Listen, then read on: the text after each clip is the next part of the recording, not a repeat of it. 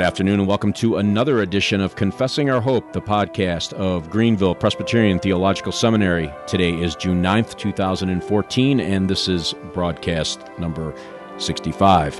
And thankfully, in time before Dr. Pipa heads out again, it seems he's always out doing something. But before he heads out, this time, I think out of the country, we've had a chance today to sit down and do Faith and Practice segment number 7. So we're just going to jump right in. We have a number of really good questions, and I think you, the listener, will enjoy the answers to these questions that we've had sent in by you, the listener. And so we're just going to jump right in. We have, I think, 6 questions on tap for today, so we're going to just roll right into that. At this point, as usual, I want to thank Dr. Pipa for taking the time to sit down with us and go through this. We try to have as much fun as we can while we do this podcast, so hopefully today will be no exception to that. So question number 1 comes in from Drew, who writes in, and some of these names I think I've seen before, but that's okay. There's no rules. They're saying, send them in. We want as many questions as you can send us. And so anyway, Drew writes in from Clearwater, Florida, and it's a rather lengthy question, so just bear with me, and I'm just going to read the question part of what he wrote in. Here it is. My question is, do you think the analogy of God's relation to creation being similar to that of an author's relation to his fictional world is, first, a valid analogy, and second, wise to use in discussing things such as God's sovereignty and man's will? If not, is there a valid analogy that is wise to use, or are we better off acknowledging that the issue is one that is complicated and not easily reducible in a way that would be satisfying as a soundbite? I ask because in engaging people, whether believers from another tradition or unbelievers on such issues, I find that it is usually not the case that a detailed and careful examination of the issue is feasible, and I'm wondering if in trying to address the issue with brevity with an analogy like the one I referenced above, we often do more harm than good in trying to impart the truth of Scripture's teaching on the matter. As always, thank you for your time and consideration. The Lord be with you. Drew, thank you very much for a very thoughtful question. I was first exposed to this analogy from Dr. Anderson. I actually read the piece he used it in, and then he spoke at our conference. I think there's some usefulness to the analogy to help one understand that an author can have characters do things that the author would not approve of, but for the author's purposes, they are important and necessary. So God has foreordained things that, according to his revealed will, he would not approve of. But whatever God has foreordained will come to pass to be to his glory and the good of his elect. So I think the analogy can be helpful, but I would build it first after going to the Scriptures and looking at a couple of instances, and you can get on our sermon audio record of our last conference. I preached on Acts 27 to deal with this issue in terms of God's foreordination and man's responsibility. This is a good chapter to do this from because Paul, this is the shipwreck, and after 2 weeks of struggling in this storm, Paul stands up and tells the men in verses 21 to 26 to take food. He's received a message from God through an angel that he's going to stand before Caesar alive, and that God is going, for the sake of Paul, to spare all those on the ship, but they must run aground. So he guarantees them, on the basis of divine revelation, that all are going to be spared. Then the sailors, as they realize they're getting closer and closer to land, try to sneak off the boat. And Paul warns the centurion that if they go, you'll all perish. Now, did he forget what he just said, that all are going to be saved? No. What we see here is that God's decree takes into account responsibility. Now, that's the positive part in the book of Acts. Let me go to Acts chapter 2, and we see how the Holy Spirit puts together sin and divine sovereignty. In Peter's sermon, he says with respect to Christ in verse 22, Men of Israel, listen to these words. Jesus the Nazarene, a man attested to you by God with miracles and wonders and signs which God performed through him in your midst, just as you yourselves know. This man, delivered over by the predetermined plan and foreknowledge of God, you nailed to a cross by the hands of godless men and put him to death. So here we see that God had foreordained it. The people were responsible. It was sin what they did to Christ. And ultimately, in dealing with this issue, I do go to the cross because there we see the greatest offense ever in the history of the human race. We see men held responsible for that, and we see God foreordaining it. So we're not going to convince gainsayers, but they need to submit to Scripture. Right. And we also can't go beyond Scripture. We can't rationalize it. That's what happens when either a hyper-Calvinism or Arminianism. So we assert Scripture. I think the analogy of the author and the world that he creates is useful then as an illustration on a minor level of how this works out. And you can also hear Dr. Anderson's lecture on that sermon audio series as well. So, Drew, follow up if you want to, but I think hope this is helpful. Yeah, very good. And just as an aside, a commercial break, as it were, you can get the conference lectures on the mobile app. And I failed to mention that in the beginning of the broadcast, but we do have a mobile app for those of you who have not been listening to this podcast ever in your life. But now you know. We have a mobile app. It's free. Just go to your respective whatever, I don't even know what they call them, Apple Store thing. But anyway, you can get it at the Apple Store and the Google Play Store. And all of our theology conferences, I'm getting the evil eye across the table because BlackBerry is, well, anyway, we're not going to have that conversation today. But anyway, you can get all of our theology conferences there on the mobile app. So hastening along now, before I get something thrown at me, we're going to move to question number 2. Pete writes in, I believe this is a first-time writer, hopefully long-time listener, but he writes in, really good question. He says, the Synod of Dort, Article 1, Paragraph 17 says the following: Since we must make judgments about God's will from His Word, which testifies that the children of believers are holy not by nature but by virtue of the gracious covenant in which they together with their parents are included, godly parents ought not to doubt the election and salvation of their children whom God calls out of this life in infancy.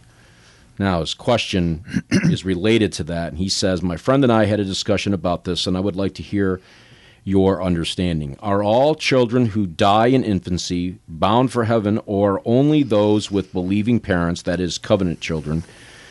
Would you please address the scope and extent of the covenant of grace along with the scope and extent of our condemnation in Adam as it pertains to this topic? And that's Pete writing in, I think I forgot to say, he's from Des Moines, Iowa. Pete, thank you for the question. For our hearers, the Synod of Dort was a very important 17th century Reformation synod. We actually get our summary of the 5 points of Calvinism from the Synod of Dort, but they dealt with many broader issues as well, such as the relationship of covenant children to election, as in this quotation. The Westminster Confession says that elect infants dying in infancy are saved. And I think that's a wise answer. But I would agree with the Synod of Dort in saying that parents of professing believing parents who have children who die in infancy should not doubt the election and salvation of their children. The children are in the covenant with God, are holy, are covenantally covered, and I think we assume then that if God takes them in infancy that they are elect. The scripture we use for that, in addition to the general premises from election and the covenant, the scripture we use would be David's confidence when his infant died, that he would be joined to that infant. He no longer mourned as he was pleading with God to spare the child. So I think there's biblical warrant for that. Now, in the 19th century, a great number of our Reformed fathers came to the conclusion that all children dying in infancy were elect. And they argued that God, in His mercy as well as His justice, would not condemn someone to hell merely for the guilt of Adam's first transgression. And so on that basis, they said since the child had not committed any sin, deliberate sin of his own, that God would have chosen that child and took him in infancy. I just think that goes too far, and I would agree. I think that children who die, who are not, their parents are not in the covenant, I think some of them are elect. I think from around the world, God probably has taken children to himself. You think about the child of the wicked king in the northern kingdom, and God said in him alone was there something good. He died as a child. God took him. So I don't think that all children have to be in the covenant to be saved, but I think we can have no specific confidence on a broader basis. But in the covenant, I'm myself perfectly happy, and I have done so often as a pastor, to assure Christian parents that I believed that their child was in heaven. Oh, now the other part, the scope and extent of our condemnation in Adam, I touched on that. We all are born with the guilt of Adam's first sin, and because of that, the corruption of our nature. I think that's the problem with the attitude of our fathers in the 19th century. It wasn't just the guilt, there was a corruption of nature. So that is sufficient grounds for God in perfect justice to condemn even a newborn to hell. On the other hand, God does regenerate infants. And when we say that these infants are in heaven, it's not just because of their parents. They are born again by the Holy Spirit and would have in their hearts the seed of faith. If they had grown up, that faith would have exercised itself, but dying before it could have done so through their normal faculties. But we would always assume regeneration on behalf of such a child that goes to heaven. Very good. And notice that subject is one of, and Dr. Pipe has mentioned it already, it's as much a theological issue as a pastoral one. Those of you who are pastoring now, no doubt have possibly, I would suspect, had to deal with this. I think you meant it's as much a pastoral issue as it is a theological issue. Yeah, what did I say? Other way around, I think. Yeah, okay. Well, it's Monday. That's my excuse. Not a very good one, but that's my excuse. But anyway, I'm in a fog too. So, yeah, I mean, it is a pastoral issue because pastors will face this, and how do you bring real comfort to the Christian parents in those situations? We've had it in our own seminary community. We've experienced it, and so you see these things, and you try to answer them theologically, but also pastorally, and that I think this issue, if not others, really fleshes that out for us as we consider these matters. All right, another first-time writer writes in, Randall from Manchester, Missouri. I had to make sure I had the abbreviation correct. I didn't want to make an error, but it is Missouri. Manchester, Missouri writes in. He says, "Thank you, brother, for your faithful ministry of teaching, preaching, and preparing men for gospel ministry. The question: the Scriptures clearly teach that homosexuality is sinful. Romans chapter 1, 1 Corinthians 6, and so on. There seems to be a great deal of equivocation among evangelicals on whether same-sex attraction per se is sinful. Given the sinful orientation of such attractions, I am persuaded that same-sex attraction is sinful even if not acted out. Others would argue that temptation is not sinful, but I would not concur with that assessment in same-sex attraction. How does one best respond to this important issue?" We had this discussion, albeit briefly, in class last semester, I believe. We touched on this. In Man and Sin, we did. You know, Randall, this is, I think you've cut right to the heart of the issue. I'm afraid that we're going to see a continued compromise in the evangelical church on this issue. Let me affirm some things you say right off. Homosexuality is clearly a sin. It's not just condemned in the Old Testament. It's condemned, as you point out, in Romans 1, 1 Corinthians 6. The practicing homosexual does not inherit the kingdom of heaven. And so this business that, well, the Bible's only dealing with promiscuous homosexuality or things like that is absurd. In fact, in 1 Corinthians 6, Paul, who obviously knew a great deal about homosexual culture, uses two terms, one for the male homosexual in the partnership and one for the feminine, so to speak, homosexual in the partnership, whether it's two women or two men. There's obviously, they can't escape that fact. There's always a book, I forgot the word that starts with a B in the women, but there's a male character and a female character. So homosexuality and homosexual marriage are wrong.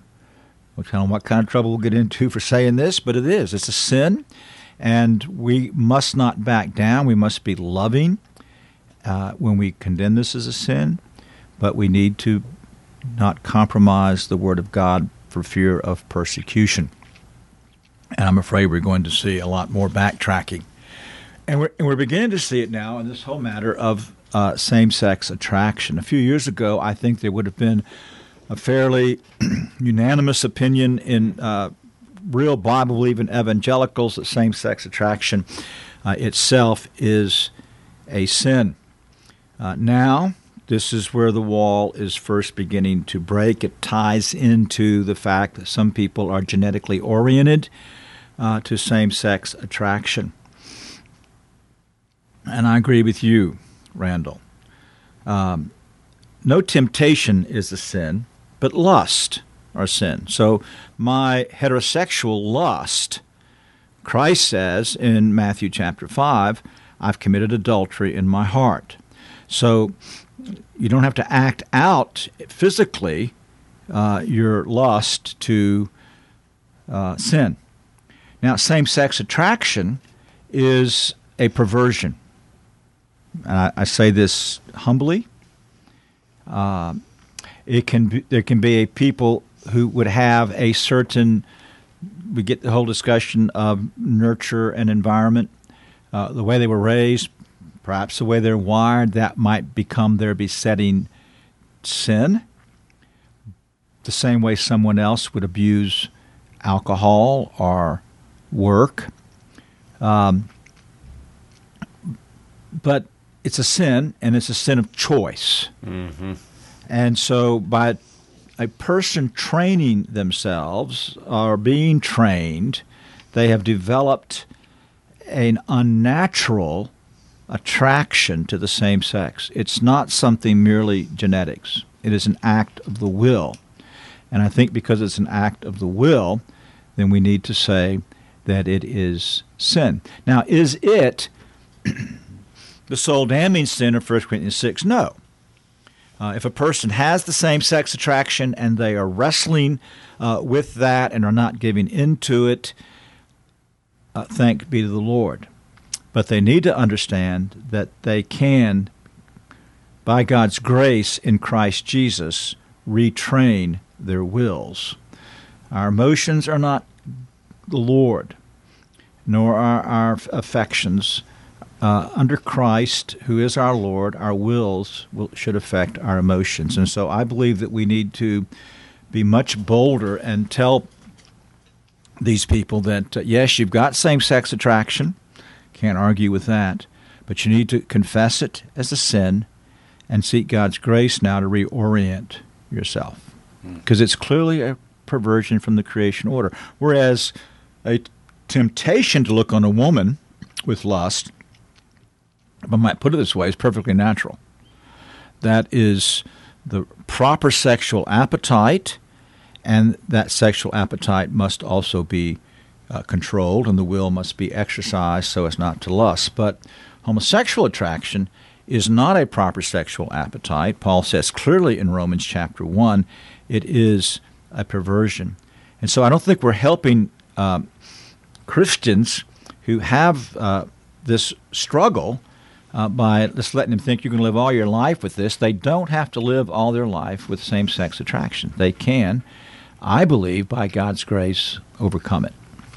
Thank you, Randall, for a very thoughtful question. Yeah, and a difficult subject, especially as we see, Dr. Pipe, especially as we see it not only affecting the church, but we see it, especially in the United States, those who don't listen in this country may be not aware of the ground we've been given. The states have, one by one, have been just falling over, as it were, because of the courts. Well, it's all over the world. The president in Brazil almost unconstitutionally pushed this through. In Nigeria, the president stopped it from going through. And so there you got an African country, a South American country, obviously all of Europe. And actually the things that I've just said are not at this point against the law, but with this absurdity of trying to make homosexuality a civil liberty, we are going to be at a point where when a Christian seeks to teach on God's Word, going to be accused of breaking civil rights laws.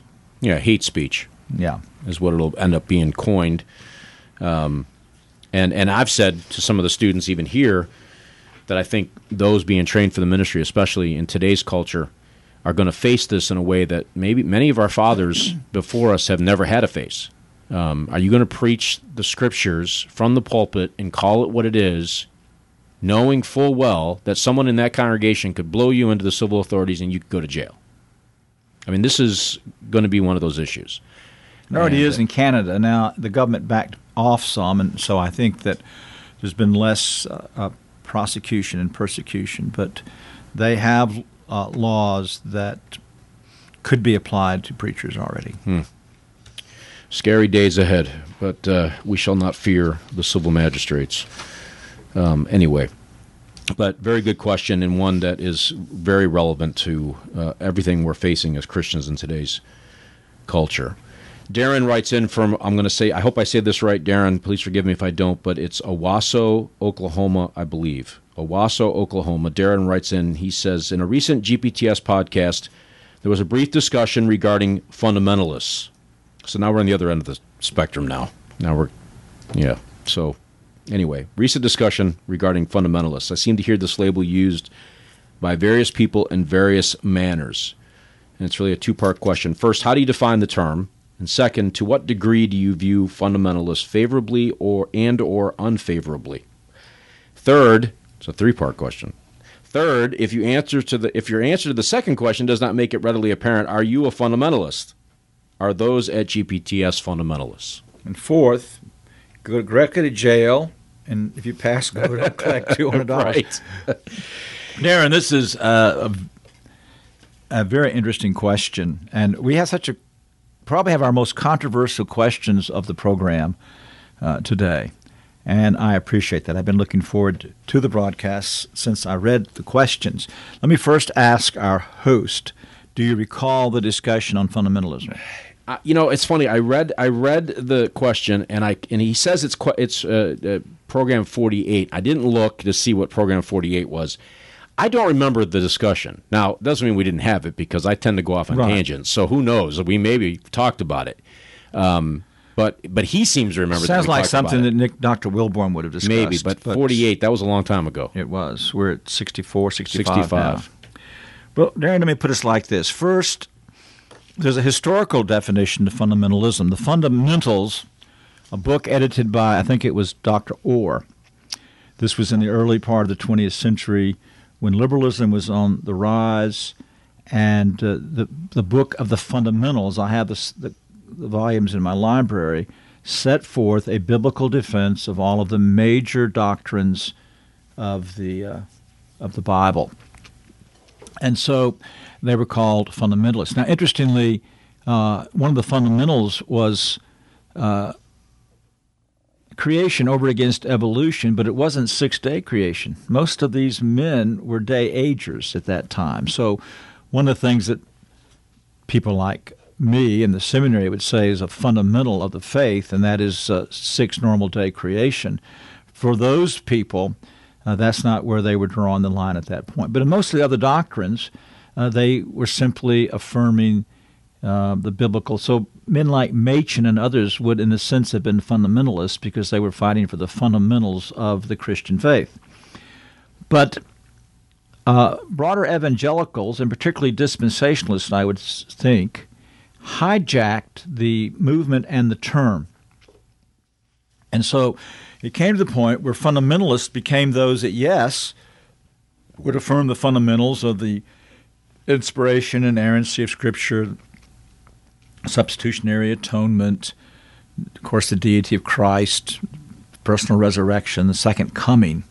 But they also would have primarily been dispensationalist, premillennialist. And they also began to develop a legalism. Now, legalism is often misapplied to those of us that take God's law seriously. That's not legalism. Legalism is one of two things. It's trying to earn God's favor by my obedience, or adding laws to God's law in order to help people not sin. Same thing the Pharisees did in the days of Christ. So the fundamentalist today, the legalist, would be have rules with respect to even against the moderate use of alcohol or tobacco or going to a movie and whatever each person's list becomes after that, and they're adding to the Word of God. So fundamentalism today is much more tied into broad evangelicals who would hold to the fundamental doctrines of the Bible, would primarily be premillennial and often some sort of dispensationalist, it seems to me, and would have these man-made laws. Then the other part of modern fundamentalism is second-degree separation. So not only should my church not be part, let's say, of the National Council of Churches, but if your church has a relationship with the National Council of Churches, I can't have a relationship with your church. Right. And some actually have third-degree separation. So separation is also a very important part, I think, of the modern concept of fundamentalism. So the fundamentalists initially were men contending for the faith. The term, though, historically, I think by the end of the 20th century, had taken on this much more narrow way that I've tried to define it. So to what degree do you view fundamentalists favorably or unfavorably? Well, they're brothers and sisters in Christ. I am to love them. I would much rather be on a plane with a Christian than with a gross pagan. I rejoice when I hear of God's grace in people's lives and how He converted them, things like that. So as any person who trusts Christ, I treat them as a brother. But fundamentalism, I don't think it has a biblical balance. And so then, am I a fundamentalist? No. Nor is anybody at GPTS a fundamentalist, in that we would hold to the fundamentals, which are clearly set forth in the Westminster Confession of Faith and Catechism, which we subscribe to without reservation. But we're not dispensationalist. None on the faculty are premillennial, and we're not legalists, as I've described either form of legalism. But actually, I go a step further. I don't consider myself an evangelical either. I think a Reformed Christian is distinct today. You know, Warfield said that Calvinism is really Christianity coming to its own. I think that's true, and probably would have been a time when there had been much less division. But today, evangelicalism is so broad in its scope, even take the issue we just discussed of homosexuality, the extent of the atonement, but also the nature of the atonement, all these things. So we basically look at ourselves as Reformed Christians in the Reformation tradition, subscribing to the Westminster Standards and the free forms of unity, but we treat, I trust, with real love and affection all those who name the name of Christ, and would gladly pray with them and encourage them and be encouraged by them. Really good question. And again, one like the previous question was really geared around the cultural issues that we've been facing. And Dr. Pipe is right. I think that the whole fundamentalist ideology, I mean, it has, the term has evolved, as it were. in the last 100 years or so. I think the particulars you were referencing as far as doctrine would be the virgin birth and the deity of Christ, the resurrection, the second coming. Those all Christians have to affirm. Right. I mean, so to say that's fundamentalism, I think, is unfair. That's just, you have to believe those things. If you're going to say you're a Christian, those are things that just have to be there. But then going beyond that and adding all this other baggage to these things, and you kind of we could even get into a discussion here about the question of liberty of conscience and what is it that God has allowed his people to do as Christians. Are we allowed to do certain things that other Christians, for conscience reasons, don't feel comfortable doing? And fundamentalists sometimes, I think, try to draw too narrow a line in this subject. And so if, for instance, if I have a glass of wine with my wife at dinner, a fundamentalist might be a little annoyed by that act. So I hope that helps. It's a really good question, regardless of my poor editorializing there. So moving on, of course, quickly. Number 5 comes in from, this is one of 2 out of the United States questions, comes in from, and hopefully I'm going to do this right, Davi, and I'm not even trying to guess the last name. Quaresma. There you go. Say that again? No. Okay. I think I know Davi. So. Yeah, okay, very good. Well, anyway, he writes in from Brazil, and he says, in Brazil, where the Reformed Church is recent, people, when they talk about the Lord's Day, think this day is limited by what you can and what you can't do. That's not new in Brazil. I mean, that's not just for Brazil. This is a newer issue for them. That's everywhere. What he's saying. Yeah. Now he goes on, for sure, 100% who think like that don't understand what this day means. What would you say about people who condemn other people to go out to eat pizza with their brothers in Christ? Thank you, Davi. You're right when you focus in here that the day is much more than a list of what you can and can't do. The day, the Puritans called it the market day of the soul. It's a day to cultivate your relationship with God and do those things and devote yourself to, as the Confession of Faith says, the duties of public and private worship and those deeds of necessity and mercy. And we need to focus positively then on the day as a wonderful means of grace, as we see in Isaiah 58:13 and 14. But on the other hand, the commandment clearly says that you're not to work, nor are you to cause others to work outside those deeds of necessity and mercy. Now, it's interesting. We want to get upset when somebody says you shouldn't go out to eat recreationally on the Lord's Day.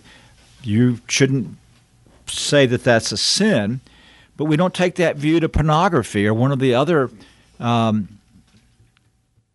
inferences, so to speak, that's not clearly mentioned in Scripture, but work out of other commandments. And so the 7th commandment, we would say, would be against us going out to eat recreationally. I say that because if a person is traveling, and I encourage people, if you stay in a hotel, you can eat the breakfast there in the hotel. That's provided. That is a deed of necessity. But freestanding restaurants where all the Christians go, I think that's a sin. And so now condemn, that's a strong word. And you might want to say I'm condemning, but I will say it's a sin, but I'm very patient. I don't, every time I see somebody doing that, get on their case. I go preach at a church somewhere, and I see that people are going out to eat. I don't correct them. If I were their pastor, I would slowly move pastorally and try to deal with that.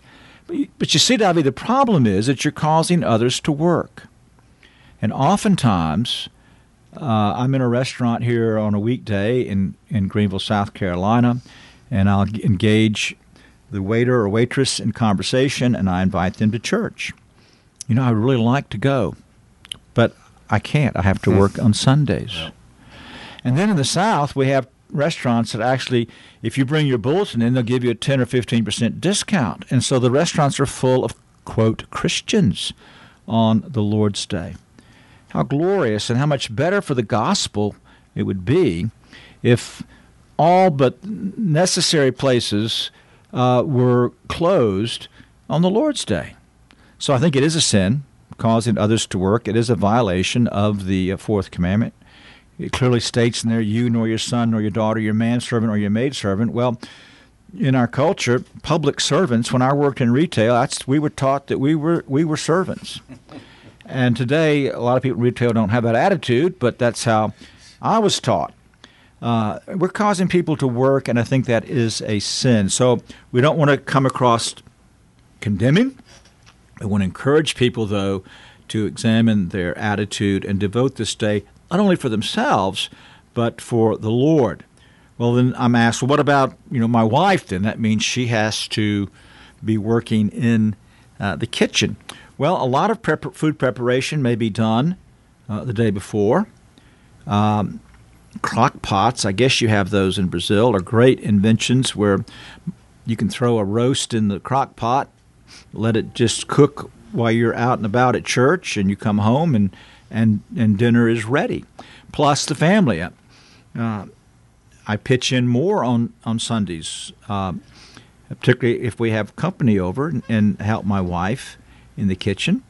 When you have children, they should be trained to take that pressure off of mom as well. So, or just to eat leftovers or sandwiches or whatever. So we can structure ourselves even to make it better for mom at home. But all of this, so we're freed up to enjoy the Lord, and others are freed up to enjoy the Lord or to be evangelized on His day. Yeah, very good question. And I think you touched on this. There are things that we do on the Lord's Day that are necessities. My brother's a police officer. He has to work on the Lord's Day. People break the law on the Lord's Day. You need the law there to prevent people from breaking the law on the Lord's Day. My wife works in the nursing industry. People get sick on Sunday. And sometimes she has to work on the Lord's Day. But because she's caregiving for people who are infirmed or sick, it just happened to us yesterday. Got called in, and we've had this conversation. Her and I have had this conversation, and she and I have had this conversation. I'm getting the goo-goo eyes across the table. Well, that's not the right word. Anyway, I'm getting the look across the table. No, you got a shaking of the head. Yeah. Well, I got the look too. That look. If you don't sit in Dr. Piper's classes, you don't even have any clue what I'm talking about. But it's that look of disapproval. She and I had this conversation together, husband and wife, and she was conversation. It was together, and she was concerned that she was breaking the Lord's Day by working on Sunday in that particular field, and I assured her that she's not, because people do get sick. So there are these works of necessity that are involved. But I worked, as Dr. Piper, I worked in the retail industry as well, and that was a big problem for me. And that's why I left the retail industry, primarily, because of this reason. Because other people were coming to the store, they were forcing me to work. And as a manager in the retail industry, I was scheduling people to work on the Lord's Day. So I was really in a double whammy on the Lord's Day. So I resigned from that field because of those issues. So really good question and good answer, and one I wish the church would think more about, really. We complain about our culture, right, Dr. Piper? We say a lot of things about the country, the way it's headed, things that are going on. But Christians, there are certain things in Scripture that are so abundantly obvious and clear. We've created the vacuum that everything else was right. filling. And then we're the first ones to cry about the culture that we're contributing to, right? Right.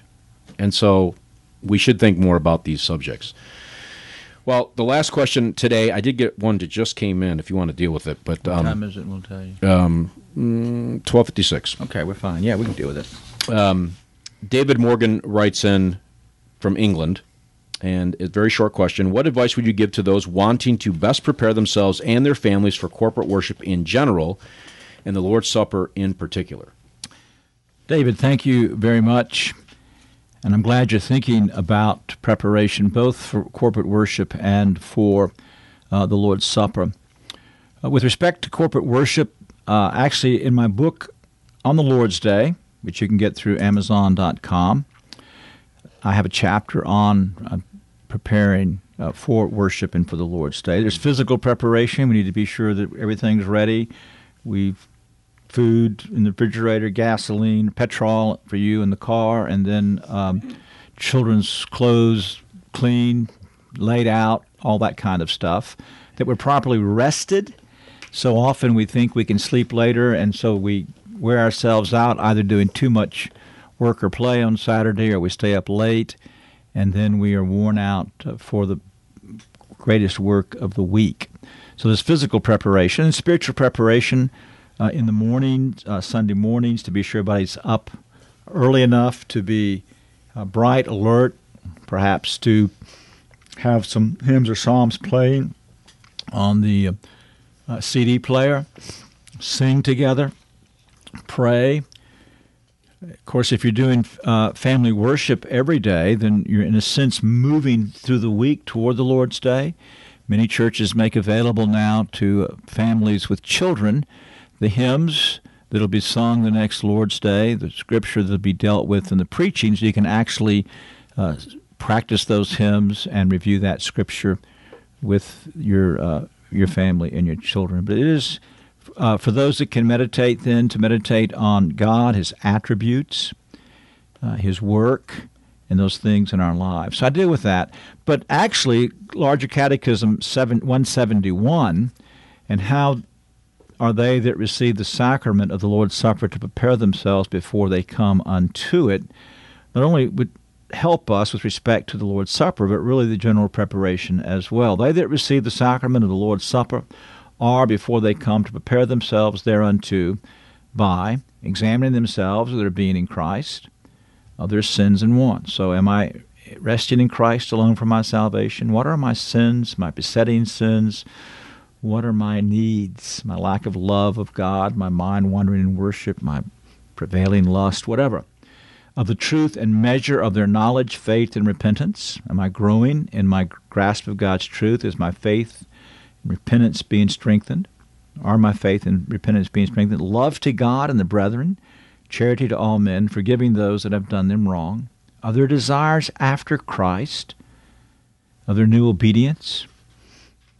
Remember, the definition for repentance is a work of God's grace, whereby a sinner, out of due sense of his sin and apprehension of the mercy of God in Christ, doth turn from his sin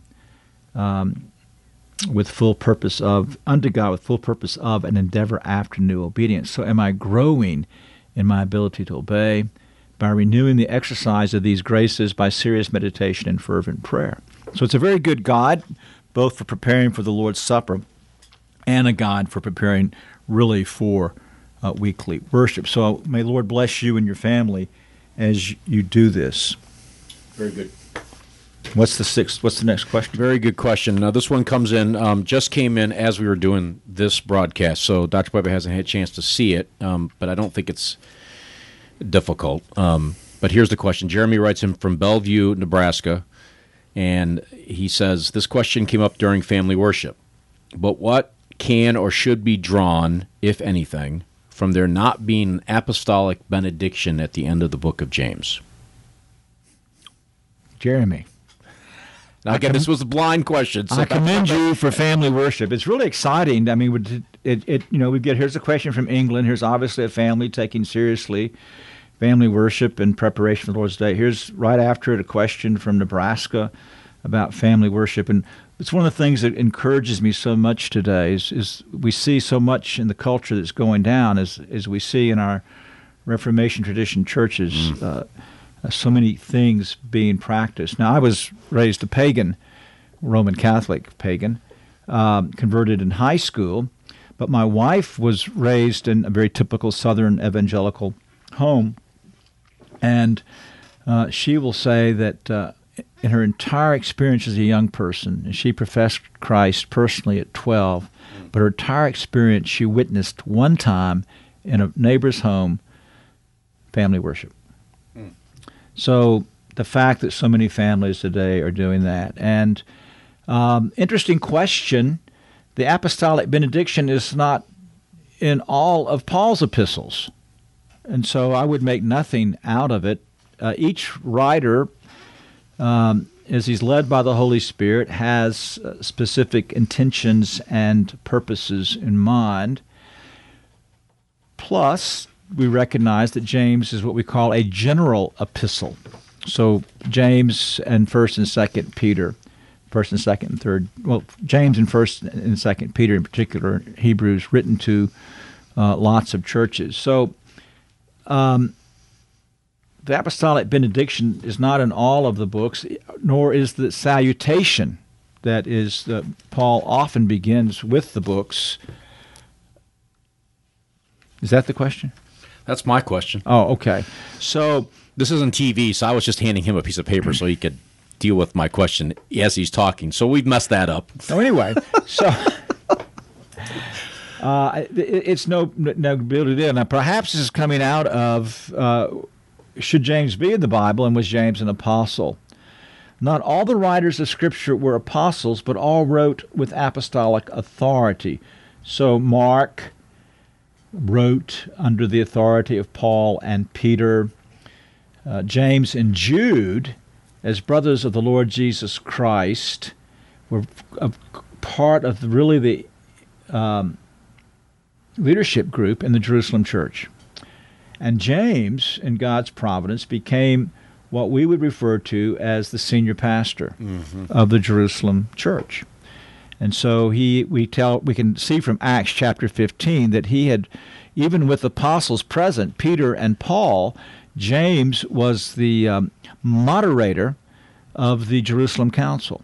So he had clear Christ-given authority, and we believe that these books that are in the Bible are all there by the work of the Holy Spirit, and he's the one that put the Bible together. So he wrote with apostolic authority, even though he wasn't an apostle, but there's nothing untoward the fact that some of the New Testament epistles don't have benedictions. We use benedictions because we find them both in the Old and New Testament, and they're given to God's people as the word from God at the end of worship, and they should be given by an ordained minister, and they are not prayers, they are blessings that God speaks to the people through the minister. Yep. Yeah, very interesting question and a good observation. I don't think I'd ever thought of that, actually. Yeah, I wonder if one of his children asked that question. Bill, before we sign off, let me just mention a couple of things. Maybe you were going to. The end of July, the last week of July, we're having an old but new course. Dr. Smith, for years, has taught the course on Southern Presbyterian theology. Dr. Smith has retired. Dr. Nick Wilborn, who's an adjunct professor with us, is going to teach that course this summer, the last week of July. We invite people far and wide to come and take that course, and it's going to include a historic tour of Columbia and Charleston. So it's a great, bring your wife and come and have a little mini vacation as well. Charleston in particular is a very romantic city. And then the week after that will be our Summer Institute, which we do particularly for ministers and leaders in the church. And it's going to be this year taught by Dr. Ray Heipel, who has done work on preaching that motivates based on the sermons in the book of Acts. So we're very excited about that course as well. So look at the website or at Bill's two-thirds good mobile app and check out those courses. Come and make 2 weeks of it, but if you can't make 2 weeks of it, come to one or the other. And just so everybody knows, the two-thirds reference is just because it's not on BlackBerry. Don't even go there. We're not having that conversation today.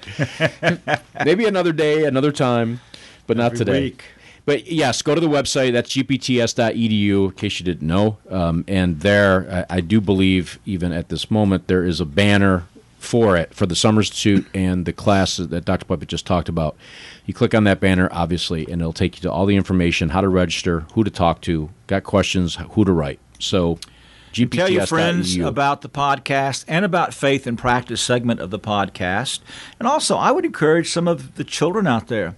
It might be that this last question came from a child at Family Worship. I don't know, but we'd love to hear from some of the children and young people as well. Absolutely. All write in. And people who have written in the past can write again. We've had people do that. Please do. Send your questions in. The website, confessingourhope.com. There's a form there. It's very easy. You fill it out. You get a return email that shows that you sent your question in, and that's your confirmation that I've received it. And Dr. Pipa, as always, will review them, and then we will deal with the ones that he has picked for the program. So confessingourhope.com. And we're up to date. We have no yes, we are. standing questions. We and also are. remember, you get a free book if I answer your question That's on right. there. That's right. As long as I'm diligent to get everything done. But anyway, coming up on the program, a very interesting discussion. We'll be talking with Pastor Bill Szyszko, and he is the pastor of Franklin Square OPC in Long Island. So I get to talk with a fellow New Yorker. I'm looking forward to that very much. But he'll be on to talk about training ruling elders, what processes they go through. I've seen his material. It is extensive, and as it is very good.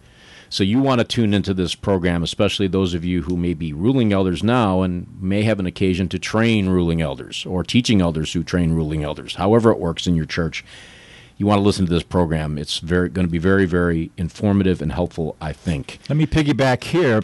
The seminary offers 2 courses, one for elders and one for deacons, called Master of Ministry for Ruling Elders, Master of Ministry for Deacons.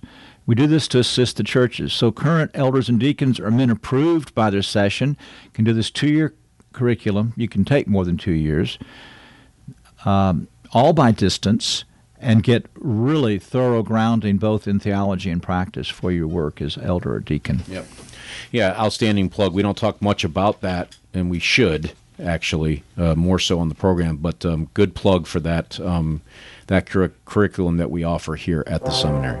So until that interview with Pastor Bill Szyszko, I believe it's June 20th is when it will be released.